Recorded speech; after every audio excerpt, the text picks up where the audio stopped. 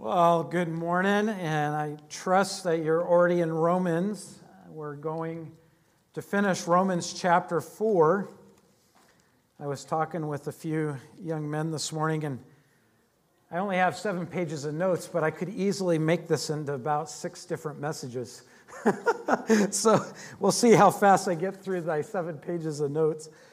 There is so much that we could go back to, and we will be referring back to this probably over and over again, because it builds on itself as we look at Romans chapter 5, 6, 7, and 8, and we look at some very great blessings there.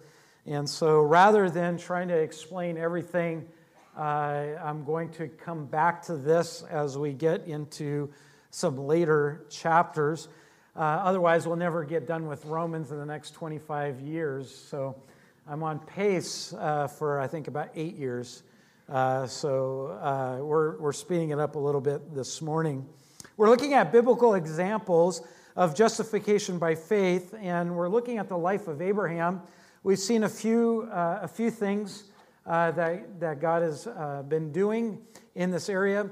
And what we saw last week, we've been building all through the end of chapter 2, chapter 3, and now in chapter 4, and that is that Abraham was justified through faith alone. Our justification, our salvation, is through faith alone. It's been a real big issue. Through history, we've seen a divergence of this, and so a lot of the reformers back in the day realized that that this system had been put in place by by the Catholic Church, by the very early stages in the Catholic Church, that it was basically, they started giving us works-based religion, that if you do all of these things, you'll be saved. You have to do all these things, have to go through a priest, have to do all this stuff. And there was all this emphasis on ritualism, all these things on following a law or a practice. And the reformers said, wait a minute, we've gotten away from Scripture. Scripture does not teach this. It's by faith alone. And we see this as Paul's argument. There are really 3 biggest enemies to the gospel. And it doesn't mean that just because it's an enemy, let me clarify. Sometimes I don't do this, and it gets me in trouble later on down the road. When I say that there are 3 big enemies, it doesn't mean that these are things that destroy the gospel as far as that people won't get saved, because God saves who He wants to save. What this means is these are 3 great obstacles that lead to bad teaching, lead to heresy, and really can destroy the church from within. It did in the early church history. And these big enemies are what we've seen Paul fighting against in Rome and trying to help the church to understand their salvation. And that is human works, religious works, and religious law. Everything is by God's law or following God's law. You're saved by law. You're saved through religious works or rituals. You have to do a bunch of different things and follow these rituals to be saved. Or by human works. It matters what you do. Depends on how good you are. And we see that Paul has been fighting that. We see this emphasis of being saved by faith. It's by our response to God's work. And that's really important to understand. Many people believe that they are found right, or that we are right with God by their work. We see it all the time. If I do a bunch of good things, then I'll feel good about myself. Or I feel good because I know that God is pleased because of all the things that I've done. And so it's all about good works. Many people believe, we see in society, they believe that they may be right or found good in God's eyes by their religion. And we see a lot of humanistic philosophy and humanistic religion today in our society. It's including their rituals. Many people believe that they are found right by keeping the Old Testament law. And we have a lot of religions, or we have a lot of people that say they're Christians that follow this pattern. We call it replacement theology. They believe that the church, or that they themselves, have replaced Israel totally. And they superimposed all of what they believed that Israel had to do by law through the first 5 books that Moses gave in the Old Testament, that came from God to Moses, that he gave to Israel. And they say that we have to follow all of that because they've replaced Israel. And if you look, you'll find 3 of the major religions today that's sweeping across the world, they believe that they themselves are Israel. And that's a major thing. And we see that even today in a lot of false teaching and false movements that are out there. And what we realize as we look at our text this morning is that one cannot ever be right with God by religious laws or works, but only by relying on God's grace, which is found by faith in Christ. It's that gracious work which God did when he died on the cross for our sins. That we either trust his work or you don't believe, and you trust in yourself, which leads to hell. So which work do we put our faith in? Only by faith in Christ will God declare one right. And that's what Paul has been arguing for a while. So let's pray and ask God's blessing as we read our text in verses 13 through the end of the chapter. Now, there's a lot of tongue twisters, and so bear with me as I adjust because I'm still fighting the glasses thing. So I got to make an appointment for checking my eyes again. So I've gotten to that point in my life where it seems like daily my prescriptions are changing. I know some of you are going tisk, tisk, tisk. All right. Well, let's pray and then let's read. Lord, thank you for your text. Thank you for your words. Lord, your word never fails. Your word is living. It's active. It's sharper than any two-edged sword. It really doesn't matter what I believe. Lord, it's a matter about what you say. So, Lord, may we learn and may it encourage our heart. May it help us with some direct implication on how we live our life. And may it encourage us as we talk and share with many around us about your wonderful good news of salvation. So, Lord, teach us this morning through the power of your Spirit. In Jesus' name we pray. Amen. Verse 13, it says, "For the promise of Abraham and his offspring, that he would be heir of the world, did not come through the law, but through the righteousness of faith. For if it is the righteousness of faith, for if it is the adherents of the law who are to the heirs, faith is null, and the promise is void. For the law brings wrath, but where there is no law, there is no transgression. That is why it depends on faith, in order that the promise may rest on grace and be guaranteed to all of his offspring, not only to the adherents of the law, but also to the one who shares the faith of Abraham, who is the father of us all. As it is written, I have made you the father of many nations, in the presence of God in whom he believed, whom gives life to the dead and calls into existence the things that do not exist. In hope, he, that is Abraham, believed against hope that he should become the father of many nations, as he had been told. So shall our offspring be. He did not weaken in faith when he considered his own body, which was as good as dead, since he was about 100 years old, or when he considered the barrenness of Sarah's womb. No unbelief made him waver concerning the promise of God, but he grew strong in his faith as he gave glory to God, fully convinced that God was able to do what he had promised. That is why his faith was counted to him as righteousness. But the word it was counted to him were not written for his sake alone, but for ours also.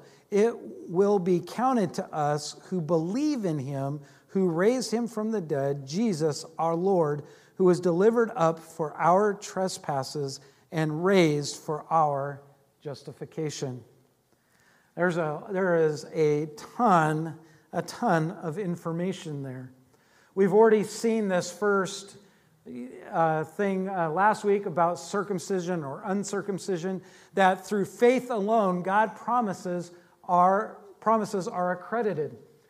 It was by faith that we are accredited or declared right in God's eyes, just as it was for Abraham.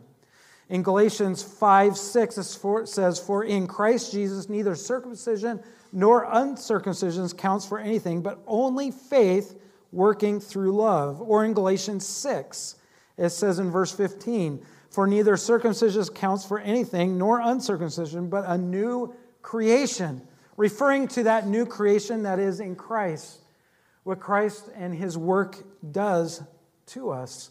But now in verse 13 through 16, we see this new point, and that is through faith alone, God's promises are guaranteed.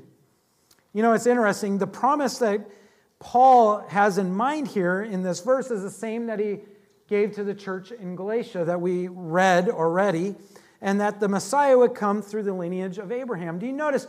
It's interesting that through all the years, Israel and the Jews believed that they were the promise, rather than trusting in the promise of the one, or the Messiah. They began to put their faith and their trust in the lineage, that they were part of the lineage of Abraham, rather than Abraham put his faith in the one that would come through him, that singular one, and that is Christ. And all of this rests upon grace. And that's the idea here. What Paul is saying here is that the fulfillment of the promised Messiah has never been by the law and by following the law. In fact, the process that brought righteousness to Abraham was faith, not the law. The law had nothing to do with the promise that God gave Abraham. It's interesting, and we read it in Galatians chapter 3, that there was nothing about Abraham's faith that had to do with the law. The law came later. 430 years to 500 years later, the law came. What came first was Abraham's faith in Christ. It's all about faith alone. Had nothing to do. The promise of salvation and the promise of blessing the nations and the Messiah coming had nothing to do with following the law. The reason was because the law came 500 years later. The second reason is that Abraham was a sinner by his work. We looked at that last time. We looked at the life of Abraham. He doubted, he sinned, he did a lot of different things. But what was accredited to his count as righteousness, or being declared right in God's eyes, was his faith in the Messiah, or in Christ. Right? His work as a sinner had nothing to do with God's fulfilling his promise. The third reason is that the Bible says the opposite. Everywhere we go, it says it's by faith and not by law. Abraham was counted righteous by faith. Genesis 15:6, Galatians 2, Galatians 3, Galatians 4, Galatians 5, Galatians 6. It's by faith. Paul is beating a dead horse and constantly reminding us it's about putting our right response to God's work. When we try to live by the law, or we try to say that I got to do all these extra things, we're trusting that our work becomes better than the work that God established when he made the covenant with Abraham and when he died on the cross for our sins. What's really interesting, there's a conjunction in verse 14. It says, "for this reason," or the conjunction "for" explains what happens if someone thinks that he can be declared right by God by keeping the law. Look at what it says happens when you believe that if you need to do all these good things in order to be right in God's eyes. Result number 1 in verse 14 and 15, It says the whole faith system is made empty. The word empty there, or it's actually talking about to no effect. There's no quality. It's not worth much. It's of no value. It's like the more money you print, eventually, if you keep printing money, what happens? What happened, when we did the ruble back in the day? People would stand in line with wheelbarrows of cash to go buy a loaf of bread, right? It became better as a fire starter than it actually did it didn't have any value. When you put your faith and trust in the law or in doing what you believe is right in order to get to heaven, there's no value in the work, what Christ did. It's null and void. The second the second result there is the promise that God made to save us, and the promise that he made to Abraham becomes null and void in what he promised. It's nullified, rendering it inoperative, invalid, abolished. God made and has made promises that are not conditioned on man keeping the law. It's interesting, going back to, if you remember the illustration back found starting in Genesis chapter 12 and going to Genesis 15, that when God made this promise to Abraham, he said, here's my promise, this is what I'm going to do, and I'm going to ratify it. I'm going to make this covenant with you. And when somebody made a covenant to make it, to make that pact and to ratify it, to declare that this is the way it's going to be, no matter what, it's not conditional on a contract, you would slaughter an animal, you would divide it in half, and you would lay one half of the animal on one side and one half of the animal on the other, and the two that were making the pact or making the covenant would walk through it, and they would walk through the blood together, and they would get both stained by the blood, and they were both held responsible to that covenant. But here's what God did. God said, here, we're going to ratify this covenant, and he said, this is my promise, that through you, the Messiah would come and he would bless all the nations and salvation would come through that. And he said, we're going to ratify it. I'm going to make this covenant with you. And he put Adam asleep. He put Abraham asleep. And he put him asleep, and God walked through the blood, signifying exactly what he did when Christ died on the cross for our sin. Our salvation is not based on anything that we can do. It's solely based on the work of Christ.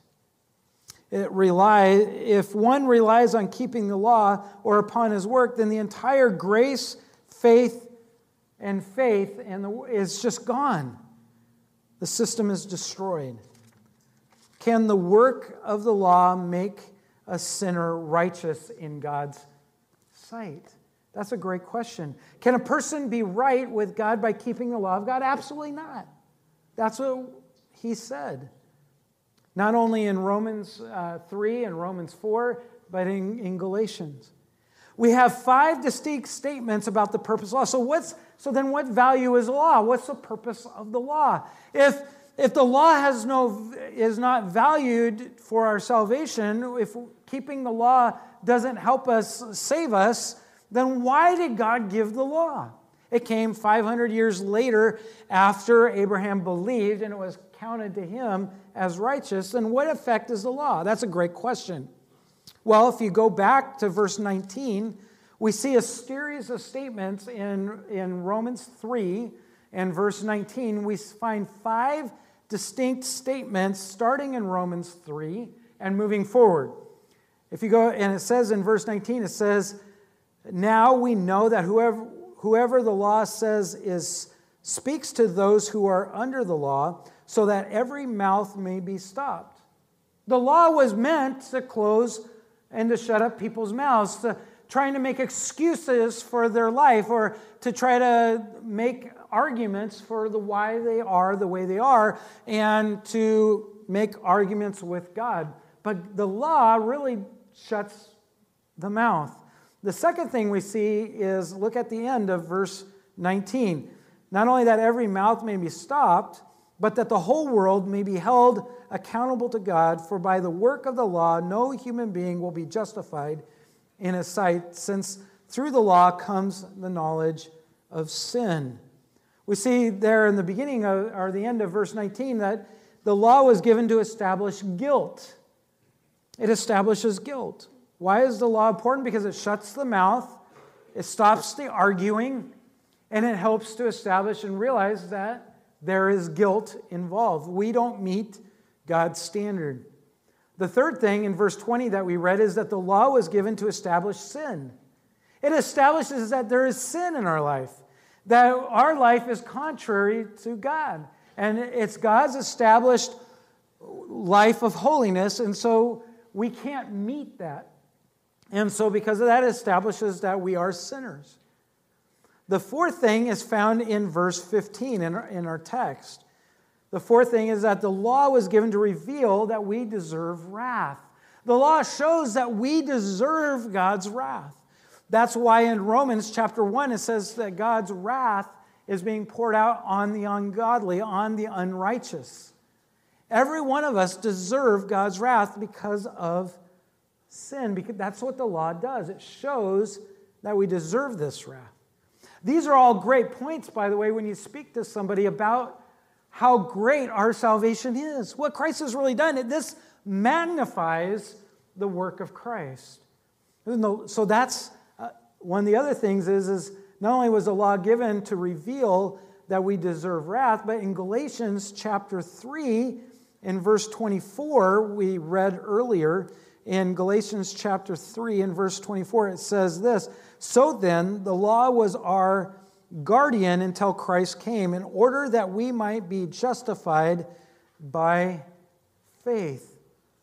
The law was a guardian to bring us to Christ. The intent of the law was to show all of these things, to stop our arguing and trying to convince everybody that we're good, to establish our guilt, to show that we're sinners, to reveal that we deserve God's wrath, so that way it would bring us to Christ, to show that we need Christ. And so that's really the great thing here, is that God's promises through faith alone are guaranteed. If you look at in Romans chapter 4, we've seen in verse 14 and 15, it says, "For the law brings wrath, but where there is no law, there is no transgression." That is why, verse 16, it depends on faith, in order that the promise may rest, the foundation, rest on grace and be guaranteed to all his offspring. The faith alone is where God's promises are guaranteed. Apart from faith, there is no guarantee. The faith in Christ is our guarantee because of God's gracious work when he sent his Son to die on the cross for our sin.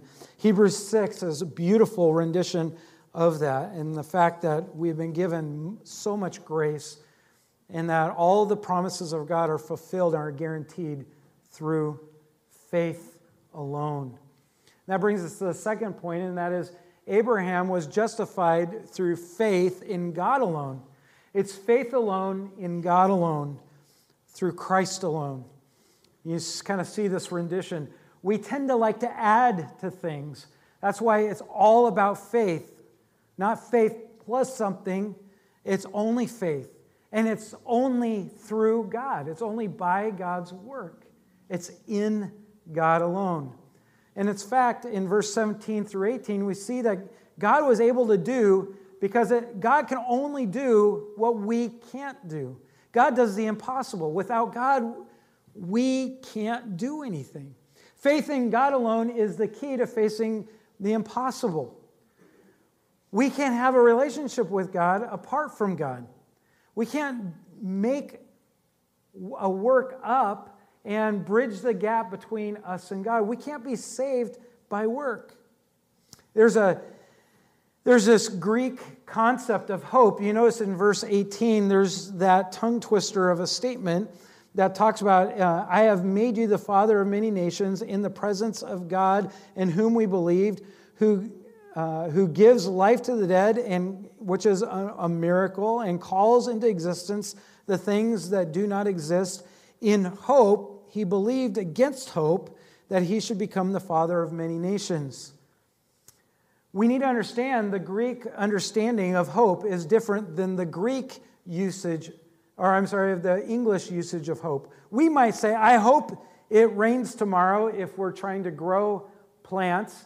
But if you're Raul, you hope that it'll be sunny tomorrow, right? And living in the Northwest, we hope a lot and we get our hopes dashed a lot. Right? We always are expressing a wish or a desire in something. But in the Greek here, the word hope is completely different. The Greek usage would be, I hope the sun comes up tomorrow, knowing farewell that we hope the sun, knowing and expecting that the sun will come up whether we see it or not. We know that it does because it's a little bit warmer than it was, during the night, and we can actually see even though it may be cloudy. The word in the Greek literally means to anticipate or to have a confident expectation. We have this confident expectation is what he's saying the word hope is. So biblical hope is inseparable from faith in God. It does not depend on, it doesn't depend on something else. It's that temperament or prevailing circumstance. We're not hoping based on a circumstance or what's going to happen in our life. It's really a confident expectation. So what did it mean when Abraham said, I hope against hope? It means that he had divine hope, or this expectation that he knew that was going to happen based on God. And he had a divine hope in humanly hopeless situation. He knew that his situation in life, it was hopeless, but his trust was in God, who you can have all hope in. So let's put it another way. I know one version, it read this, when it all seemed hopeless, he had hope. So the natural hope, right, confident expectation was that he would never have a son, but the supernatural hope based on God's promise was that he would have a son. So it was a supernatural hope in God that counteracted all natural hope in the fact that he was old and his wife was barren. So it was a supernatural hope against, a natural hope. He trusted in God. It's in God alone that our salvation comes. Abraham not only had hope in God's work, but that came because he put his faith and trust in God's word. Abraham didn't have a blind faith, but he had a believing faith based upon what God said. God said that he made a promise and he trusted it. Dr. Martin Lloyd-Jones said this very bluntly about Abraham's faith. He said it was based on the bare word of God. Abraham's faith was not just a blind faith. He believed in the impossible because it was just in the bare word of God. He took the simple truth of God's word and trusted it.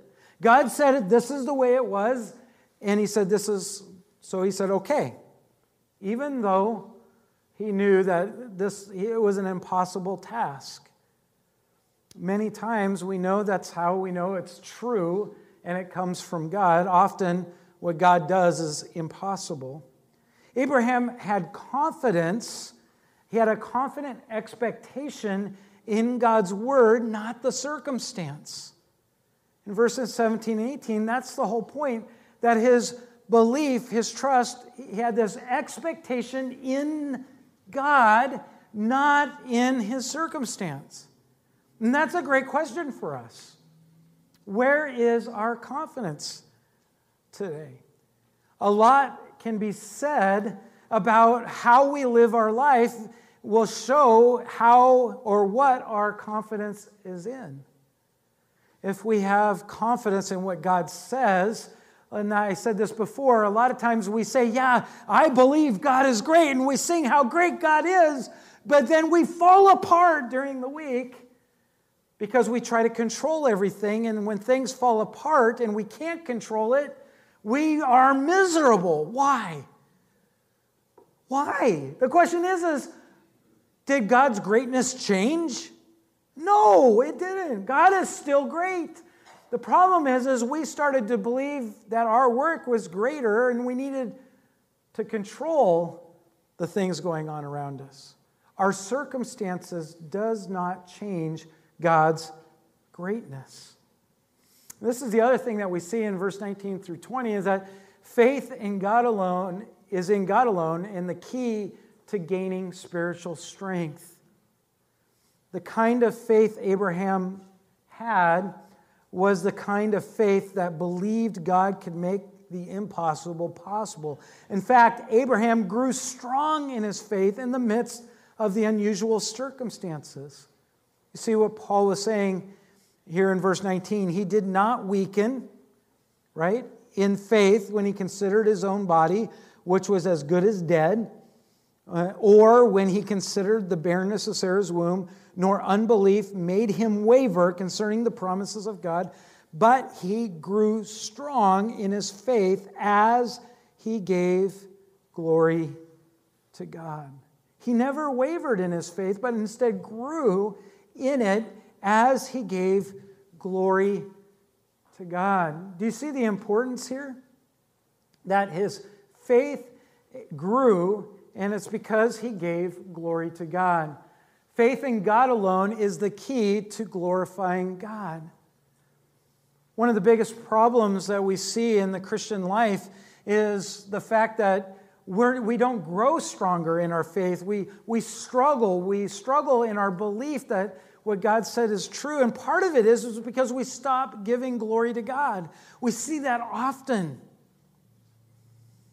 John Calvin talks about this key to gaining spiritual strength is in God alone, in our faith in God alone. He said, let us also remember that we are all in the same condition as Abraham. Our circumstances are all in opposition to the promise of God. He promises us immortality, yet we are surrounded by mortality and corruption. He declares that he accounts us just or right, yet we are covered with sin. He testifies that he is merciful and benevolent towards us, yet outward signs threaten his wrath.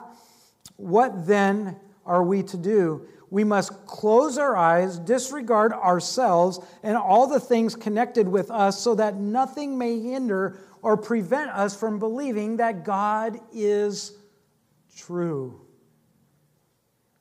That's why we see in Hebrews 11:1, faith is the assurance of things hoped for, the conviction of things not seen.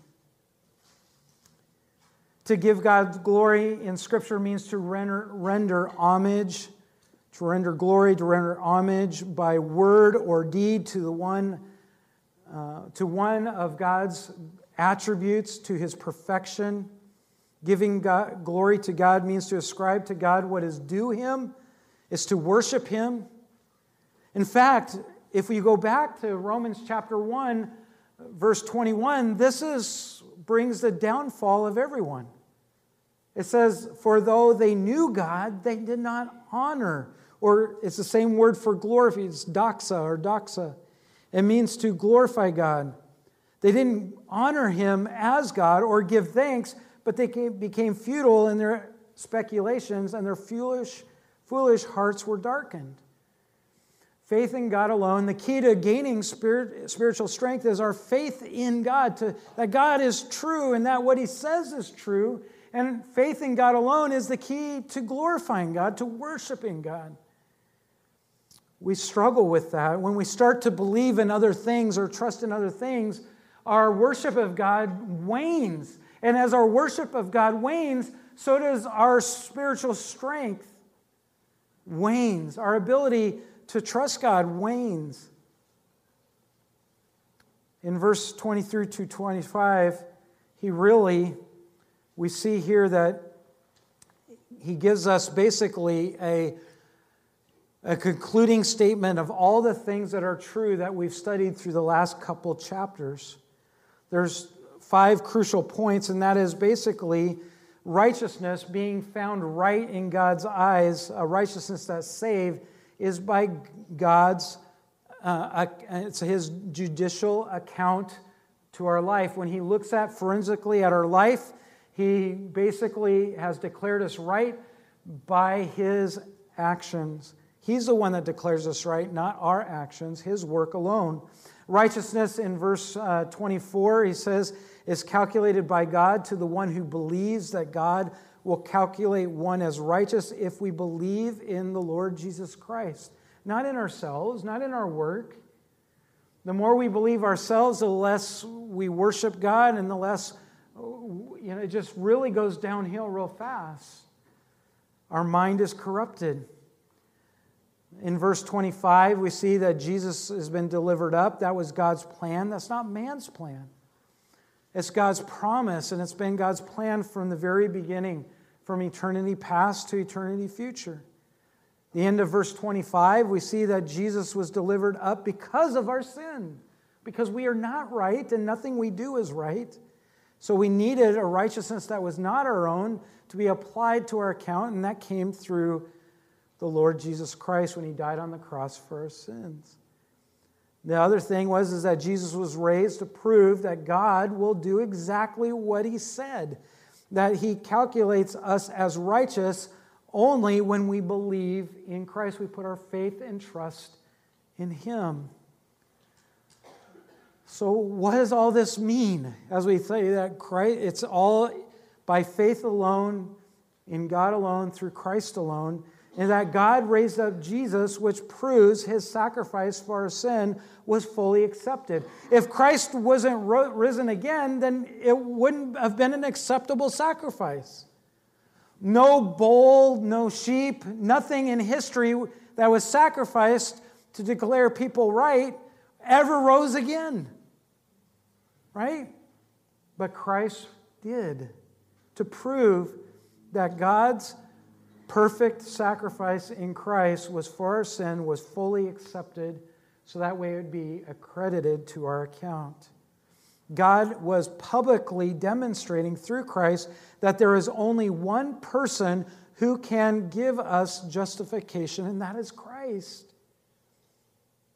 We cannot earn this. We certainly do not deserve this. We can't earn it, and we don't deserve it. Everything in our life is built upon that grace. Are you struggling in your walk with God? And you're saying, man, I'm struggling. We were talking about that a little bit this morning as we talked about being united with Christ, when Paul says, I've been crucified with Christ, yet I live. When we put our faith and trust in Christ, we've been crucified with Him, but yet we're still alive. Because Christ is alive. Because of His perfect sacrifice. The thing is, have you gone astray? Have you begun to look elsewhere in your life? Have you begun to fix your eyes on something else, on your circumstances in life? A lot of times our heart gets fixated on a desire or on a circumstance. We want something really bad, and it takes a hold of our heart. And we learn that right here, that everything is based on our trust in God, by faith alone, in God alone, through Christ alone. Do you trust that God sees everything? That's what Abraham was doing when he hoped against hope. When he was basically hoping and trusting in God's word and what God said by promise. Do you trust in what God sees throughout history and throughout eternity? Or are you still trying to see everything for yourself in life?